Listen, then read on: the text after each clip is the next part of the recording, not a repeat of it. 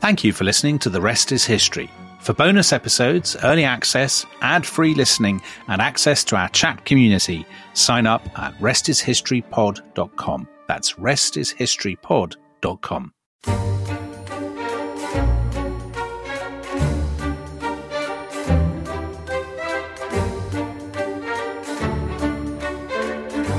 Cromwell, our chief of men, who through a cloud not of war only but detractions rude, guided by faith and matchless fortitude, to peace and truth thy glorious way has ploughed, and on the neck of crowned fortune proud hast reared God's trophies. That was John Milton writing a sonnet in honour of Oliver Cromwell in 1652, 3 years after the execution of Charles I, and shortly before, to Milton's horror, Cromwell would become Lord Protector. With me is noted Roundhead Dominic Sandbrook. Dominic, Thanks for that, Tom. That's a lovely introduction. Would you agree with Milton in lauding Cromwell in that way? Are you a fan? I am a fan, actually. I think you can probably divide people, can't you, into there was that old line, you know, what side would you have fought on at Marston Moor? And I think you can divide people into Cromwellians and non-Cromwellians. I'm definitely a Cromwellian. In my view, Tom, and this is a big statement, Cromwell is my favourite British political leader. Even better than Stanley Baldwin, in my mind, and Jim Callaghan. I think Cromwell is right up there, right at the top. I love Cromwell. I think he's so interesting, so interesting. Favourite in the sense that he's the most interesting British political figure, or favourite as in you admire his achievements? I think, do you know what? Both. I admire him for the fact he was in a position that no other Englishman has ever been in, other than Richard Cromwell, his son, being Lord Protector, having supreme power. And I think by and large, power reveals character. And I think it revealed him in a pretty good light, actually. I think, it didn't corrupt particularly. He didn't behave especially badly. Now, I know Irish listeners are already, throwing their phones across the room in fury. But by and large, I'm a big, big Cromwell fan. Okay, well, as you suggested, there are lots of people who would disagree with that verdict on Cromwell. I mean, he was the leader of one side in a civil war. So obviously royalists by and large tend not to be keen on him. And you mentioned Ireland, and in Ireland, his name is basically mud.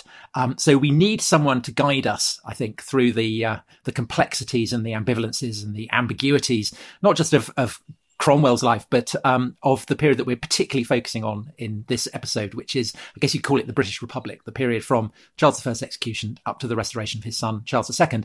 And there is no better person to provide us with that guidance than Paul Lay, who is editor of History Today, but also, more saliently for our purposes, author of a fabulous book, Providence Lost, The Rise and Fall of Cromwell's Protectorate, absolutely garlanded with praise. So, Paul, thanks so much for coming on and joining us. And can you help us out? Cromwell, hero or zero? Well, neither, of course. I agree with Dominic to a certain extent that he's the most fascinating character. But he's also, and I think this is what makes him even more fascinating for me, is that he's incredibly elusive. And I think this is why the man lends himself to mythology. There's always an awful lot to fill in with Cromwell. I mean, this is a man who's almost nothing for the first 2/3 of his life. He barely exists in the records. And then suddenly, at the age of 43, he sets out on a career as one of the great cavalry commanders in British history, and we can discuss where he ranks there. But then he becomes this, as Dominic says, this almost unique figure. And I think he is unique because Richard is not remotely comparable, really, apart from the position he holds for a brief while. He is this unique head of state who tries to create something that I think is born of a kind of moral and theological endeavour. And in some sense, the legacy is a continuous one. The monarchy never returns, even after the Restoration, in the sense that it was before that. There's never a kind of Charles's personal rule or anything like that.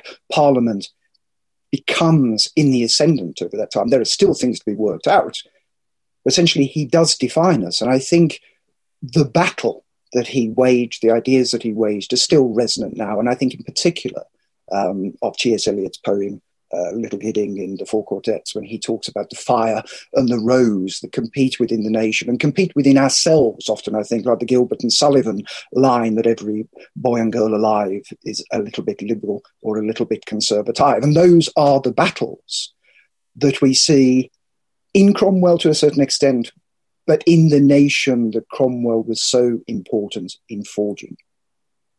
But Paul, isn't the interesting thing that he's not a little liberal or a little conservative, that either side can claim him, and that's what's so fascinating about him, that he contains all, in a way, he contains all English politics, don't you think? Yes, I think he does, because I think there's a lot of people on the left who regard him as heroic because they see him as a Republican for that alone, and then there are, of course, people on the right who see him as important because he's an English nationalist. He has this profound idea of English exceptionalism. He is a defender of religious liberty too, I think. I mean, Catholics obviously would counter that. But in terms of his commitment to a really quite capacious religious settlement, certainly by the standards of the mid-17th century, he's a pretty remarkable figure. And he also has this central role as one of the creators of the British Army too, that I think is probably sometimes forgotten. And the fleet, didn't he? Yes, he that's had important. a battleship called the Marston Moor, which I always thought was very cool, which I learned from your book. Yes, How many indeed. battleships named after Moors are there? No. And actually, talking about Marston Moor, it suddenly strikes me that perhaps for people who aren't entirely on top of all their various Civil War battles and so on, perhaps we should just set key things up before we get onto Cromwell himself and the Protectorate and everything. Dominic, you're very good at that. Why don't you just quickly give a very quick breakdown of sum up the Civil War in 30 seconds. Go on. Thank you, Tom. Well, I did manage to sum up Game of Thrones last week without Twitter going wild. So, well, the English Civil War is a tough one. And is it the English Civil War? Well, that's a whole different question. Okay, well, Paul, you have to forgive me for this. So basically, you're in 17th century England or 17th century Britain. Charles I has been ruling on his own without Parliament. He slightly sort of seems to fancy himself as an absolute monarch. But at the end of the 1630s, everything kind of goes wrong at once. So there's a big rebellion in Ireland where there's been sort of discontent simmering and there's sort of Catholic resentment, sort of English Protestantism and stuff. At the same time, there is a rebellion or a war breaks out with the Scots over a prayer book that Charles is trying to impose. So two of these three kingdoms are, as it were, in revolt. The war goes very bad against the Scots. Charles needs more money, and the only way he can get more money is by recalling Parliament. But Parliament doesn't like him. They're at loggerheads. He raises his standard and says, rally to me against Parliament, and civil war breaks out between King and Parliament, so between Cavaliers and Roundheads, for people who are familiar with those terms. So you've got this sort of multifaceted civil war. To cut a very long story short, the first civil war goes very badly for Charles. He loses, but at that point, the parliamentarians don't want to kill him and they don't want to sort of kick him out or anything. They believe in the monarchy. They just want a better deal with Charles. So they're talking to Charles. They've got him kind of locked up and they're trying to get a deal with him and they think they're going to get a deal. But Charles goes behind their back. He does a secret deal with the Scots. So one of his three kingdoms, but the sort of his old enemy, as it were. The Scots pile in against the parliamentarians, and there's now a second civil war. So this incredibly complicated story has taken this Game of Thrones style twist. Well, the second civil war, but the Parliament wins that as well, thanks to its new model army, of which the sort of leading light is Oliver Cromwell. So now they've won two civil wars. They've decided that they can't do any sort of deal with Charles because he's proved himself utterly untrustworthy. He is, as they call him, the man of blood, the traitor to his country, sort of agent of the Antichrist who has betrayed his people. So he's got to go. So they decide to cut his head off. They have a show trial. Off it goes his head. And then that raises the question, well, what on earth are we going to do next? And that's the point at which this great new model army cavalry general and former parliamentarian sort of firebrand, Oliver Cromwell, fully enters the stage. And is this also the point where we can go back to Paul, Dominic? I think Paul should now do all the rest of the talking. Yeah. Okay. That was slightly longer than expected, but very, very good. Okay. So Paul, you just give us the brief sketch of what happens when Cromwell and the negotiations with Cromwell and others like him with Charles fails. Charles goes to the block. His head's chopped off. What then happens? Just a very brief sketch of the decade or so that follows. Well, without trying to draw too many parallels, the trial and execution of Charles I is a relatively small group of people making a very, very bold decision, but not knowing what to do next. And so there's an urgency immediately to settle the country. That's not particularly different. That's not particularly difficult. England, after civil war, like all countries after civil war, seeks peace and wants some kind of stability. Remember, this is the age of Hobbes. And even Hobbes, the former mathematics tutor to the young exiled Charles II, for example, is one who finds his peace with the regime. So there's a lot of people who want to reach a settlement. But there's also a great deal of opposition. There's some in Scotland, although on the whole, the English Parliament is reasonably well disposed to their fellow Calvinists on the whole. But then there is the issue of Ireland, which is the first great act, the conquest of Ireland, that takes place with this Commonwealth that's been announced. Here is the bit where we are in a kind of English Republic, a Commonwealth. The House of Lords has been abandoned. Parliament is in the ascendant. The monarchy is gone. This is the closest we get to that. But within that, Cromwell is a primus inter pares, someone who merely has the substantial military and political role because of his deeds in the past, whether that's at events like Naseby and in the Scottish campaign. And so he has this reputation, but as yet, he's not a political figure beyond his role in the trial and execution. So there's still a lot to decide at this point. All kinds of possibilities are possible. And Paul, can I jump in and take us back a tiny bit? So Cromwell at that point, he'd been an MP before the war. He'd been a fantastic cavalry commander during the war. But what kind of a man, I mean, if you'd met him, what kind of a man was he? I mean, obviously he was born again, wasn't he? He's a sort of born again Christian, but he's also earthy and disputatious and often quite angry. And I mean, if you walked into a room and there he is, what's he like as a man? Well, I don't think he's a natural, or at least what we think of as a natural 17th century Puritan. This is a man who drinks. This is a man who smokes. This is a man who enjoys music. He's no intellectual. But on that note, great question from Spike Searle, who says, in what way did Cromwell's early cricketing career influence his later religious beliefs? I think that's very important. He was very keen on cricket and he played football, apparently, according to when he was a young man.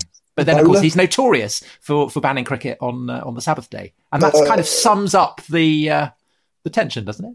Bowler, batsman, all rounder. I don't think it goes into that. Did he represent the minor counties? I presume, given his birthplace. I'm not sure. I don't know. But I mean, he's an Ironside, I guess. So probably a batsman. Well, it makes clear why he'd wish to go to the West Indies, I suppose, and gain possessions there. Maybe, I don't know. Maybe cricket was introduced at that point. The first Caribbean tour. I think we're getting distracted here. Anyway, the point I wanted to make was that he's perfectly capable, say, of liking cricket or liking music or painting or whatever. But at the same time, he's clearly, religion is everything to him. Yes, how do we square that kind of that paradox? Let's square that circle. Because I suspect that in the end, and I think this is something that Dominic alluded to, this idea of a sea green incorruptible in many ways, I think is true to a certain extent. What God decides is what will happen anyway. I mean, he is perfectly attuned to the idea of predestination, that it's all been worked out anyway. He's simply looking to see if he's on the right side and doing God's will. And within that, there's a fair amount of space for a certain kind of Calvinist. If one is saved anyway. And I don't think he's the kind of malicious Puritan in terms of pleasure. I mean, there are great stories about him being at his daughter's wedding where he's drunk and he's dancing and he's joking. There are, the famous account, whether it's true or not, about him flicking ink at the time that the register was signed. You have to take these things with a bit of a pinch of salt. Again, we've got this mythology, the elusiveness of Cromwell, that openness of the record. But from all accounts, this is not a man who fits in with the very, very austere Puritanism that is associated with this time in figures such as Praise God Barebone, or even Milton, who I think was perhaps a more formidable Puritan in that kind of moral and behavioural sense. Before we get back to the seriousness of the politics, I have to ask before Tom does, is it true that he was kidnapped by a monkey when he was small? And is it also true that as a boy, I'm certain this is false, but I'm sure I read it in the Ladybird book, that he had a fight with the future Charles I? That's surely You did. They were both in the Ladybird book. They were in the Ladybird book. I remember it very well. That's the book where only the Irish take against him, I believe. Yes. But I have seen no evidence, and I don't think anyone has ever has done. But I wonder where that story comes from. Well, our mutual friend Ted Vallance wrote about it. Did he? Yes, and he traced it back, I think, to an early 19th century source. Yeah, no, that's what you'd imagine. No. Yeah, let's go back to we got sidetracked from the politics. Sorry, Paul. I took you off with my monkey talk. I took you off from the politics of the Protectorate. So let's go back to where we were. There's this sort of grey area, isn't there? Charles has had a head cut off. They kind of who's going to run Britain? The army, the parliament, or whatever. And at that point, Cromwell's just a soldier, basically. Is he? He's not really a political figure. Is that right? Well, he's a political figure in the sense that he's played a very prominent role in the trial and execution of Charles. I mean, I think you see a big shift between attitudes of certain parliamentarians, particularly Cromwell, after, during the Second Civil War. Because I think by that time, this idea of Charles as a man of blood emerges. And even people like Cromwell, who are partial to the idea of monarchy, are not at all ideological Republicans, are sick to the back teeth of this man's duplicities. And they see the only way out of this is through trial and then ultimately execution of this man of blood. But as I said, they've absolutely no idea what to do next. They have to deal with, for security reasons alone, with Scotland and Ireland. But then once Ireland is conquered, to the extent that Cromwell's involved in it in 1650, they then have to reach for a settlement. And there is a kind of deal that's reached with the Rump Parliament that it will make itself redundant, essentially. But that doesn't really happen. And I think that's the point when Cromwell really emerges as the dominant figure. And Parliament is just thrown out, it's reduced, it's denuded, and suddenly some kind of new settlement is needed. And there are various experiments with this. But the first one of those parliamentary experiments is the one I think that reveals just how much the figures around Cromwell and the people who were then in the ascendant in the state were really religious fundamentalists, of which Cromwell was by no means the extreme. And what I'm talking about there is the nominated assembly, which is also known as Barebone's Parliament, after a Puritan leather trader called Praise God Barebones.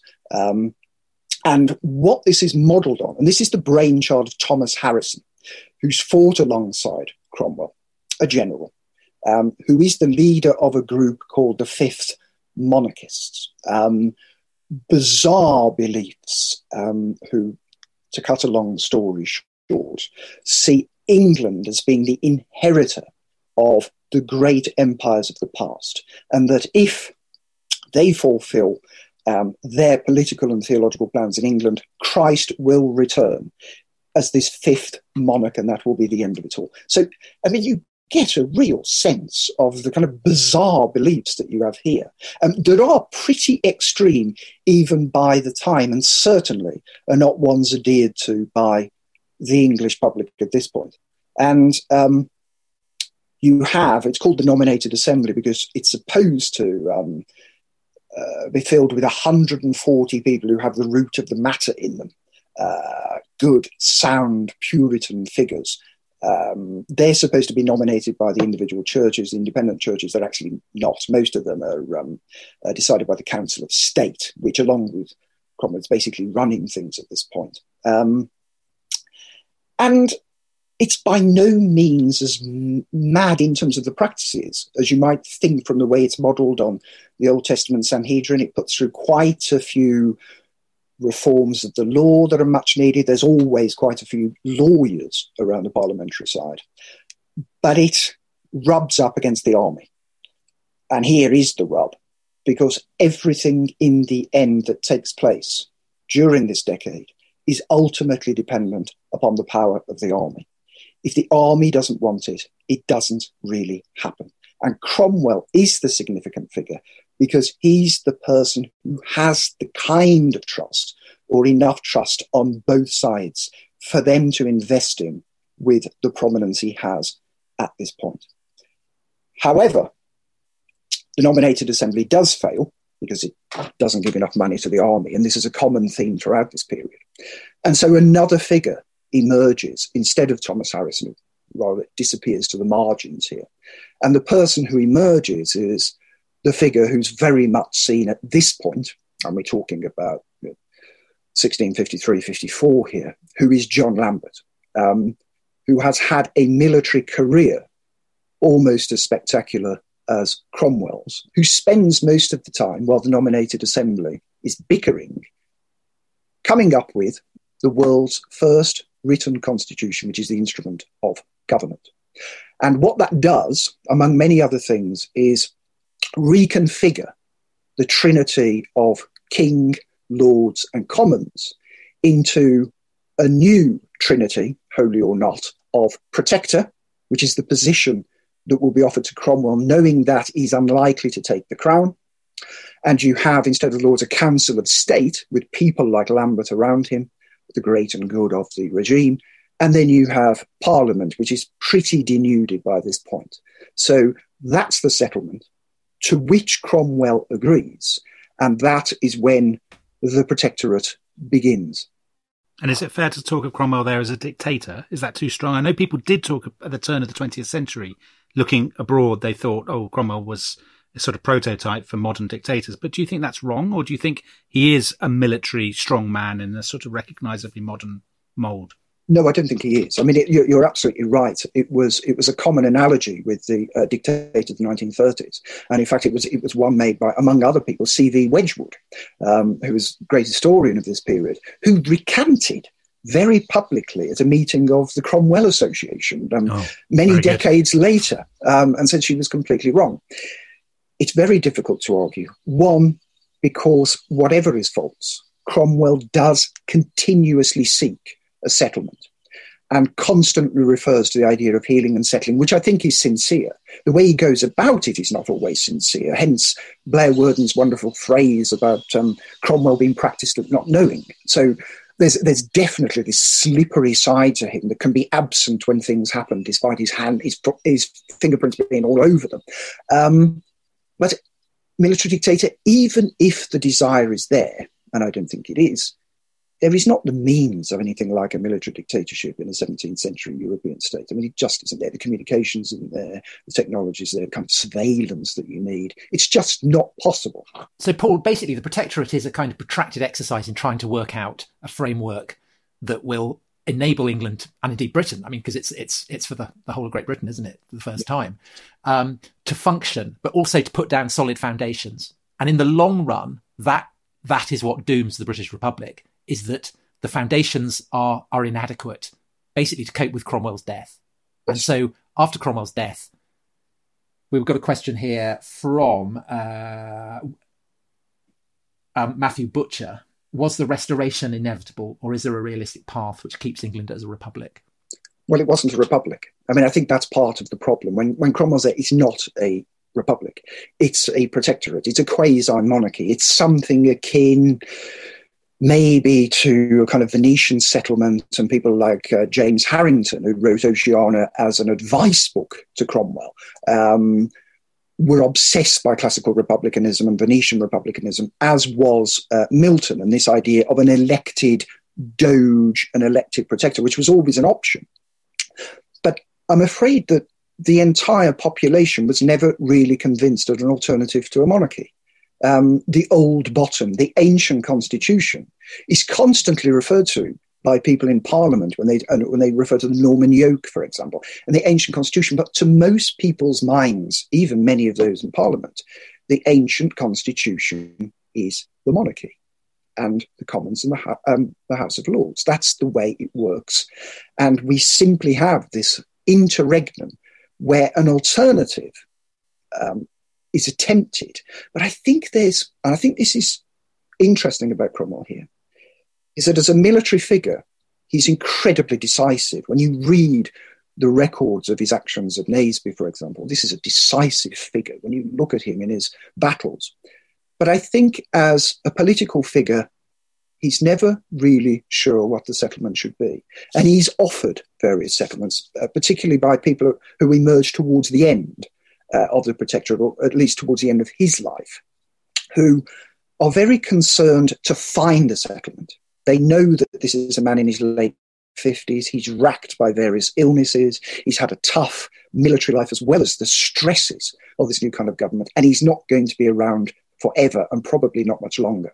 And so a settlement has to be found. And I think there are basically four alternatives that are presented to him. The first is that he just accepts kingship. He becomes Oliver I, and that becomes an hereditary position.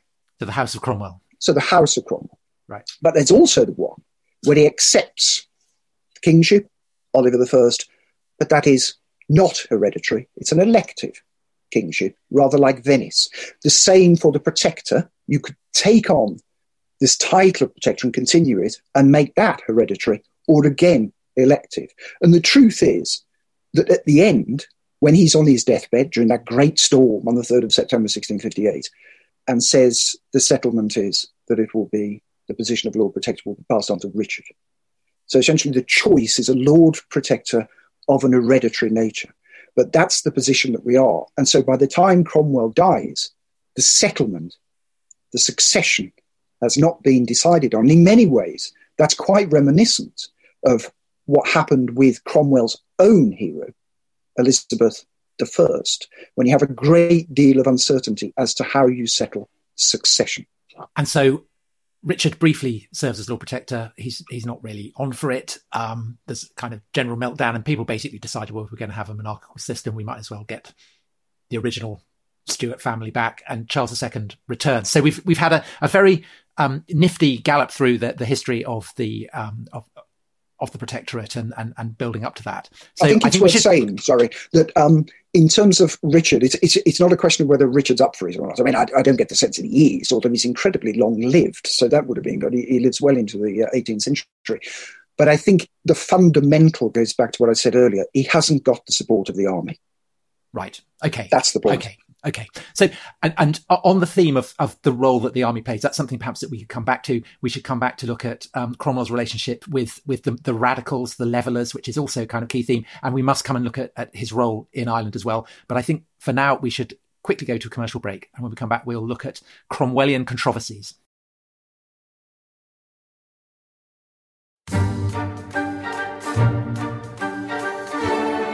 Welcome back to The Rest is History. We are debating the good old cause of the 17th century, the life and times of Oliver Cromwell, the fortunes of the British Republic, with me, top roundhead Dominic Sambrook, foppish cavalier Tom Holland, and actual Cromwellian expert who knows what he's talking about, Paul Lay. So Paul, can I kick off with a question? We were just talking about the course of the Protectorate and the sort of the whole story of the 1650s before the break.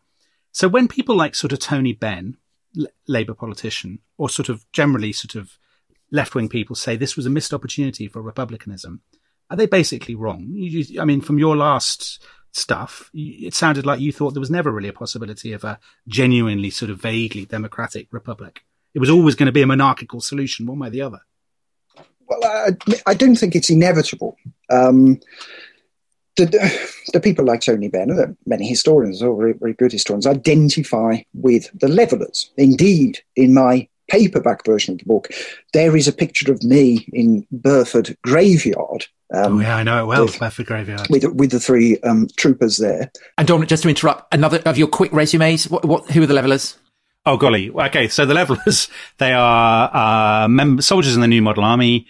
They've been basically told they've got to go to Ireland. They don't want to go, but also they're kind of on the, as it were, the left wing of that movement. They are much more democratic. They want to sort of, they want to get a vote. They want a more, what we would recognize as a more sort of democratic Republican settlement. Cromwell is Blair and the levellers are Corbynites. Let's go that far. These analogies are very, very difficult. The levellers believing something like they are building a new Jerusalem. And that's the kind of language that has been a part of an English radical tradition ever since, if not before. And Tony Benn would appeal to that. And it's a real tradition.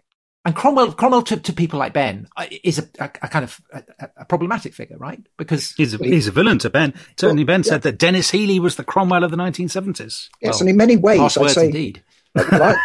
I'd say Dennis Healey is the far more attractive figure, but certainly the more cultivated figure, and certainly, actually, the more effective political figure. But we can debate that at some other time. And in 1650, so a year after Charles I's death, Cromwell is getting ready to cross to Ireland, and the army is camped at Burford, and there is essentially there's a kind of mutiny, isn't there? There's a mutiny, isn't it? They're in the church, aren't they? They're all in the church. Yeah. And what does Cromwell do? Well, he takes 3 of them out and he shoots them against the wall of Burford Church.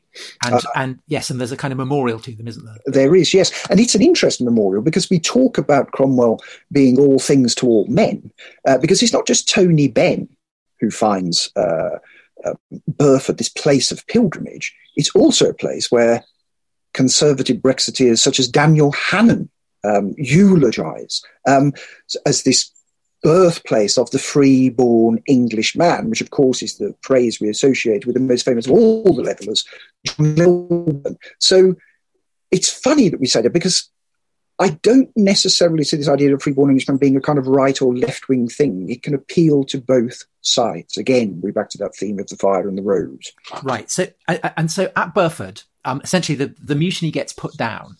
And one of the things that the levellers are objecting to is the very idea of crossing to Ireland. So there's a leveller leaflet is distributed to the New Model Army on the eve of the crossing to Ireland. And it says, whether Julius Caesar, Alexander the Great, William Duke of Normandy, or any other, the great conquerors of the world, were any other than so many great and lawless thieves, which is a kind of that really is a radical idea, isn't it? Yes. The whole, the foundational idea for the crossing to Ireland is presumably for Cromwell that God wants him to do it. That the Irish rebels are. No, you're there is that. People always ask me what it's comparable to. There are certain parallels of the conquest of Ireland that does take place under Cromwell and preceded Cromwell and happened long after Cromwell. And comparisons have been drawn by some historians, British historians, comparing it to Nazi atrocities or what happened on the Eastern Front during the Second World War. These kind of comparisons there of genocide. What I think it's most comparable to as a historic event, and I think this is what the levellers recognised and the critics of it recognised, is the Norman conquest. The levellers and people around them talk about the Norman yoke.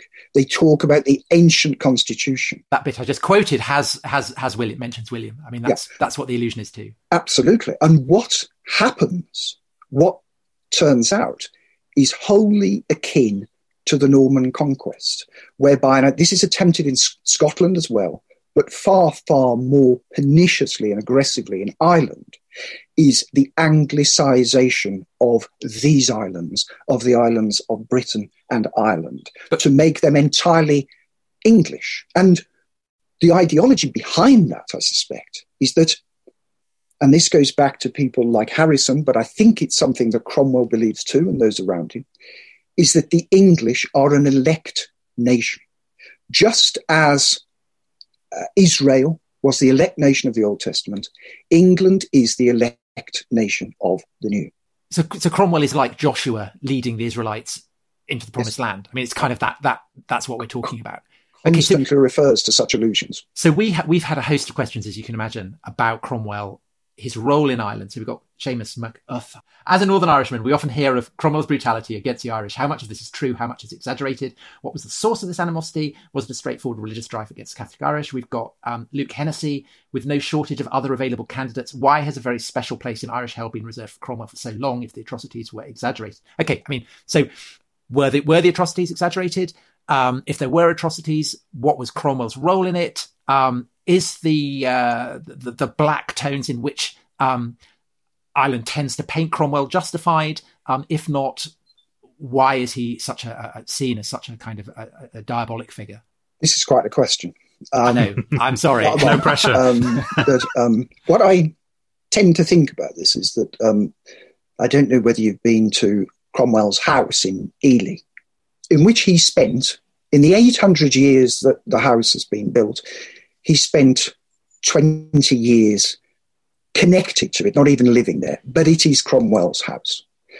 And I think there's a kind of analogy there with Cromwell in Ireland. Cromwell spent about 9 months in Ireland. His actions were decisive, sometimes I would argue barbaric, particularly in his treatment of Catholic priests in cold blood. But the facts have often been mythologized, as Cromwell has been.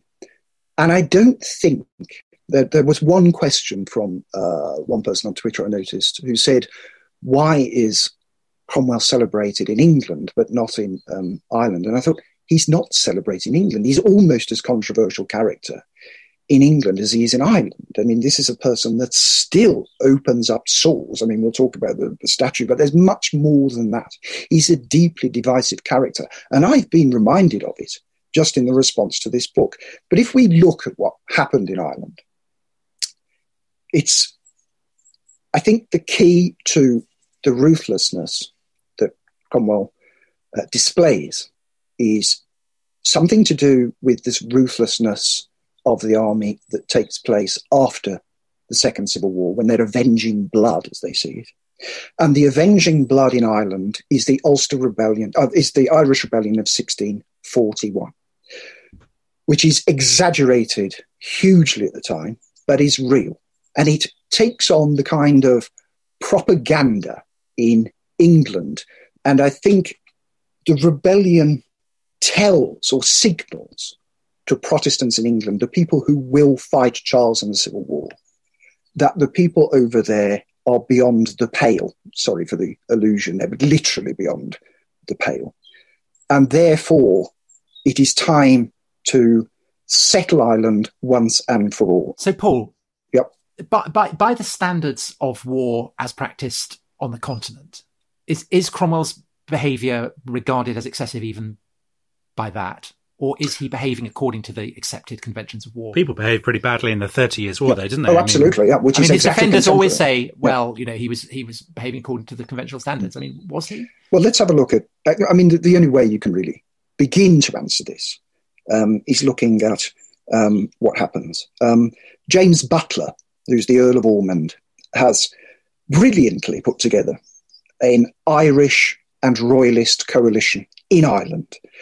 The aim being to secure Ireland as a base to attack England and to bring royalism back. That's the kind of simple equation that he's dealing with. And by about, he's got a strategy together by March 1649. So this is only 2 months after the king's been executed, if that. He's got a campaign strategy together and appears to have the significant numbers to be able to take Dublin. And in fact, by the end of June, he's about 2 miles from Dublin. Now, the decisive turning point here, I think, is that the defeat by Michael Jones at Rathmines of this royalist Irish force, that seems to me to be the decisive victory in this whole campaign. That's the 2nd of August, because it stalls Ormond's campaign for one, but it allows the new model army, 12,000 battle-hardened, theologically and ideologically primed and experienced British soldiers into Dublin.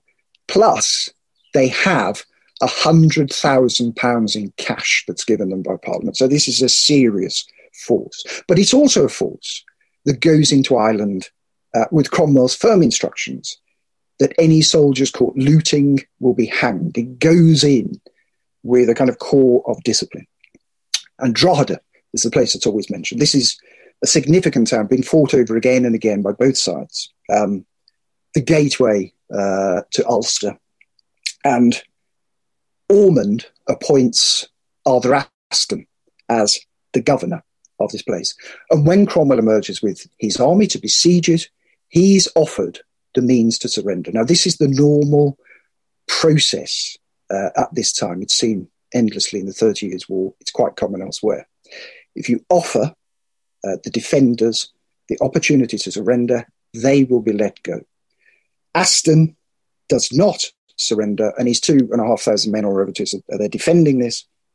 And in the end, it falls to Cromwell's troops. Now, there are real atrocities there. The burning of St. Peter's Church is particularly important. There are people burnt alive there. And the sanctioned execution of Catholic priests, which is sanctioned, I believe all the evidence points, by Cromwell, is plainly a war crime, unacceptable. There's no evidence that there was a real slaughter of civilians, although, of course, in such an event, civilians may well be caught up in this, and there's no solid evidence of a massacre of civilians. That's where we are. But there is also an element of ethnic cleansing there, because the statement is said, once this place is cleared and everyone's left, honest people should come here, i.e. not the Catholic Irish, but it should be left to settlers, Protestants, English settlers. So we see soldiers killed there. That's, whatever we think of it now, that's part of the deal of war. Siege warfare, it was done then. But priests and friars being executed in cold blood, absolutely not. And it was perceived as such even then. He then goes south because, as Drogheda was the gateway to Ulster, Wexford is a kind of gateway to Leinster, Munster. He arrives there in October. The port's still open, and in fact it starts badly because his forces camped out in marshland. A lot of people get dysentery. And David Sinnott, who is the kind of Wexford governor, he again is asked to surrender. And in fact, many of the townspeople, civilians, actually leave. An English bombardment begins about 10 days later. And Sinnott actually asks for a parley to discuss terms, and he's got his own little agenda there. But the commander of the castle, works for James Stafford, as far as I'm aware, surrenders and English troops enter. And there is some resistance in the town centre of Market Square. In fact, this is where Cromwell loses control of his troops. Again, we see something like 2,000 dead. I mean, these estimates are still being looked at all the time. Priest, again, no justification whatsoever.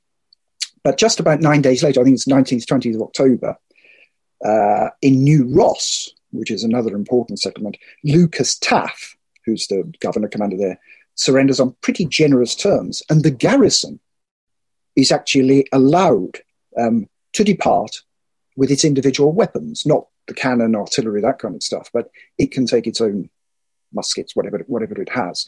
And so you see a real difference there. Now, you can talk all day. Is Cromwell doing this to encourage others not to? Has it worked, in other words, the violence at Drogheda and Wexford? Has it worked at New Ross? Has this message been sent out that this happens, that this is the fate that will happen? Who knows? What I would recommend, and I think there is still a great deal of work going on to this entire campaign and the settlement too, is there's a very good new book edited by, among others, Martin Bennett, called Cromwell and Ireland, New Perspectives, which is just about as up to date as the scholarship goes, with both British and Irish historians. Patrick Lenihan in particular has done very valuable work looking at the numbers there, because the numbers are always contested. And so, that's important. But the point So what is the conclusion? I mean, basically the question is there something excessive that Cromwell is doing, both by the standards of the age and by the standards of other English campaigns over the course of Irish history, that explains why he has this demonic status in Ireland? Or is there something extraneous to that explains Cromwell's posthumous reputation? Well, I think it's a bit of both. I mean, Cromwell is part of a process, a significant part of a process. But if you look at the 1580s, if you look at the 9 Years' War from 1593 to 1603, during the Elizabethan settlements and the Jacobean settlements, they are brutal, aren't they? Yeah, they're far bloody. Awful. They are far, far worse than this. And also, even if the Cromwellian settlement is worse, it's not necessarily Cromwell's work. Cromwell is only there for a relatively brief time. So, by all means, pinpoint blame him there. I mean, we can see that with the treatment of the priests and the friars. It's absolutely appalling. You can see that kind of action in St. Peter's Steeple, in Drogheda. You can see all of that. But he's part of a continuum. And I think rather as he is in England this kind of bogeyman. Yeah. This is what happens if stability is there. Well, he's become a cipher for all the other things. And it's why I use the analogy of the house. He's in the house 20 years, but this house has an 800-year history. And he's there in Ireland for a brief period of time, although obviously he also instructs the way Ireland is settled there too. But we're talking about an 800-year history here. We might as well just blame Elizabeth I. Or Paul, this is a good James. chance to take the story forward a bit and to talk about Cromwell's memory, because obviously in the 19th century, Cromwell becomes this incredibly controversial and interesting figure. The Victorians take him up, and there's Stephen Clarke, who's a friend of the show, history teacher himself, he's asked questions about Hamo Thorncroft's 1899 statue of Cromwell. Now, of course, there was a huge controversy about whether there should be a statue of Cromwell at the Houses of Parliament. I think Lord Rosebery, the Liberal Prime Minister, ended up paying for it. The Tories were dead against. The Irish were dead against, which shows what a reputation Cromwell had at the end of the 19th century. And even now, it's a little bit controversial. So, do you think, to some extent, Cromwell is this our Cromwell that we have a sense of is a kind of Victorian invention? Because, of course, the Victorians remade him in their own image and used him as a sort of, I don't know, as a template for their own political controversies, didn't they? Well, I suppose it all starts with Carlyle, really, and the idea of this kind of great man, this significant figure. But you're absolutely right. He's embraced by liberals, but it's the Liberal Party. I mean, I don't mind liberals in the way that we use it now. I'm talking about 19th century liberals like Lord Rosebery, who did indeed pay for the statue, and it was deeply controversial at the time. This is the time of debates about home rule. Ireland is absolutely to the fore of British politics at this time, and so this is deeply controversial. But you see, I mean, going back to the left here, you see the embrace of this figure Cromwell by people like Isaac Foote. Michael Foote's grandfather, part of this liberal dissenting tradition of which Cromwell is seen as the founding father of. But it's a deeply secularised Cromwell that you have here. I think people like Isaac Foote, they really looked at what they were dealing with, would have been absolutely horrified by the kind of ideals that Cromwell had. But it's maybe that, I mean, it's the measure of just how controversial and significant a figure Cromwell is that I'm sure you were struck in the same way that over the course of the Brexit debate, suddenly Cromwell's name was everywhere again, and it was being invoked by people who were siding with the primacy of Parliament and in all kinds of ways, and endlessly being mentioned in Irish commentary on Brexit as well. Yeah. And it's as though. But also people used him, Tom, to say, they said, that kind of when he goes into Parliament says, in the name of God, go, and all that. Yes. Brexiteers were saying that about Parliament under Theresa May, weren't they? And it's kind of like whenever maybe British democracy comes under strain, the memory of Cromwell bubbles up. Whenever relations between Britain and particularly England and Ireland come under strain, again, he is remembered. And perhaps, that's his fate to be a... Yes, I think it is his fate. I mean, that's what he symbolises, is this break between Ireland and Britain. I mean, that's one of the things he signifies. But everything about him is surrounded by myth, obfuscation, and often error. I mean, Dominic's just mentioned, probably the most famous words he ever mentioned, in the name of God, go. He never actually said them. I mean, according to John Morrell's new collection, they seem to derive from a forged version of Cromwell's speeches that's 1767 or something. Paul, next you'll be saying he never said warts and all. There is so much about which we believe we know about Cromwell, but which we don't know. And this comes back to, there's a terrible ignorance about Cromwell, for better or worse, on both sides of the Irish Sea. I mean, we all know Chesterton's old phrase about the difference between British and Irish history. The Irish can never forget it and the English can never remember it when we're talking about Irish history. But I think this is this absolutely crucial point in British and Irish, European, indeed even global history, is one that's still pretty much a blank slate so far as the vast majority of British people go, perhaps even Irish people. And it is something that I think really needs to be amended if we're to understand who we are. Paul, you often don't like modern parallels, and yet I read in your book an excellent modern parallel, which I heartily approve of, where at the end of your great book, you say, you draw a parallel between Cromwell and Margaret Thatcher. Both East Anglians, nonconformists, very decisive when they needed to be, very divisive. Yeah, thought of as austere, but actually incredibly fun-loving. Do you think that? So, talk to us about the Margaret Thatcher analogy, because I think that's one that most listeners will find extraordinary. Well, I was being quite mischievous when I did it. Obviously, it is absolutely true that I don't like to draw modern parallels too closely, but I couldn't miss the Margaret Thatcher one because, as you say, there's this East Anglian non-conformist Philo-Semite. We forget Cromwell's role in resettling Jews in England again. Not that he did this for humanitarian purposes. He did it so that the Jews would convert to Protestantism, Christianity, in the most perfect of all Christian polities. But decisive in war, certainly. Problem with the Irish, that's certainly there as well. There are all kinds of parallels. And I was being quite facetious, but I think that the most interesting parallel of all, and we talked earlier about the Anglicisation of both Scotland and Ireland, that was the plan of this. That I think in the end, even the English people disappointed Cromwell. He described them, and I love this Cromwellian phrase, as under circumcision but raw. In other words, they were on a kind of path to a holiness, a perfection, but they weren't there yet, and indeed they were a long way off. And I think there was that kind of element with Thatcher. There's a wonderful phrase, I can't remember who did it, I don't know whether it was Vernon Bogdan or someone else, who said that Margaret Thatcher wanted to create a country in the image of her father, the Puritan Alderman Roberts, and created one in the image of her son. And there's a kind of parallel with Cromwell, because who ultimately follows him? For a brief while it's his son, but in the end it's Charles II.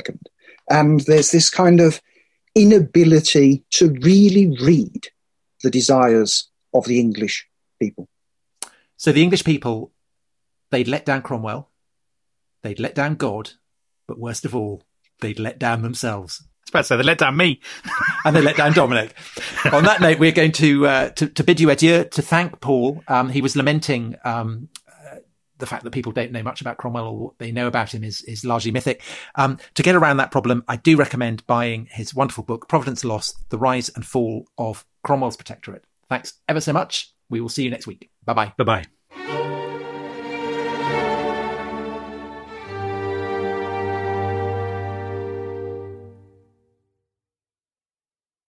Thanks for listening to The Rest is History. For bonus episodes, early access, ad-free listening, and access to our chat community, please sign up at restishistorypod.com. That's restishistorypod.com.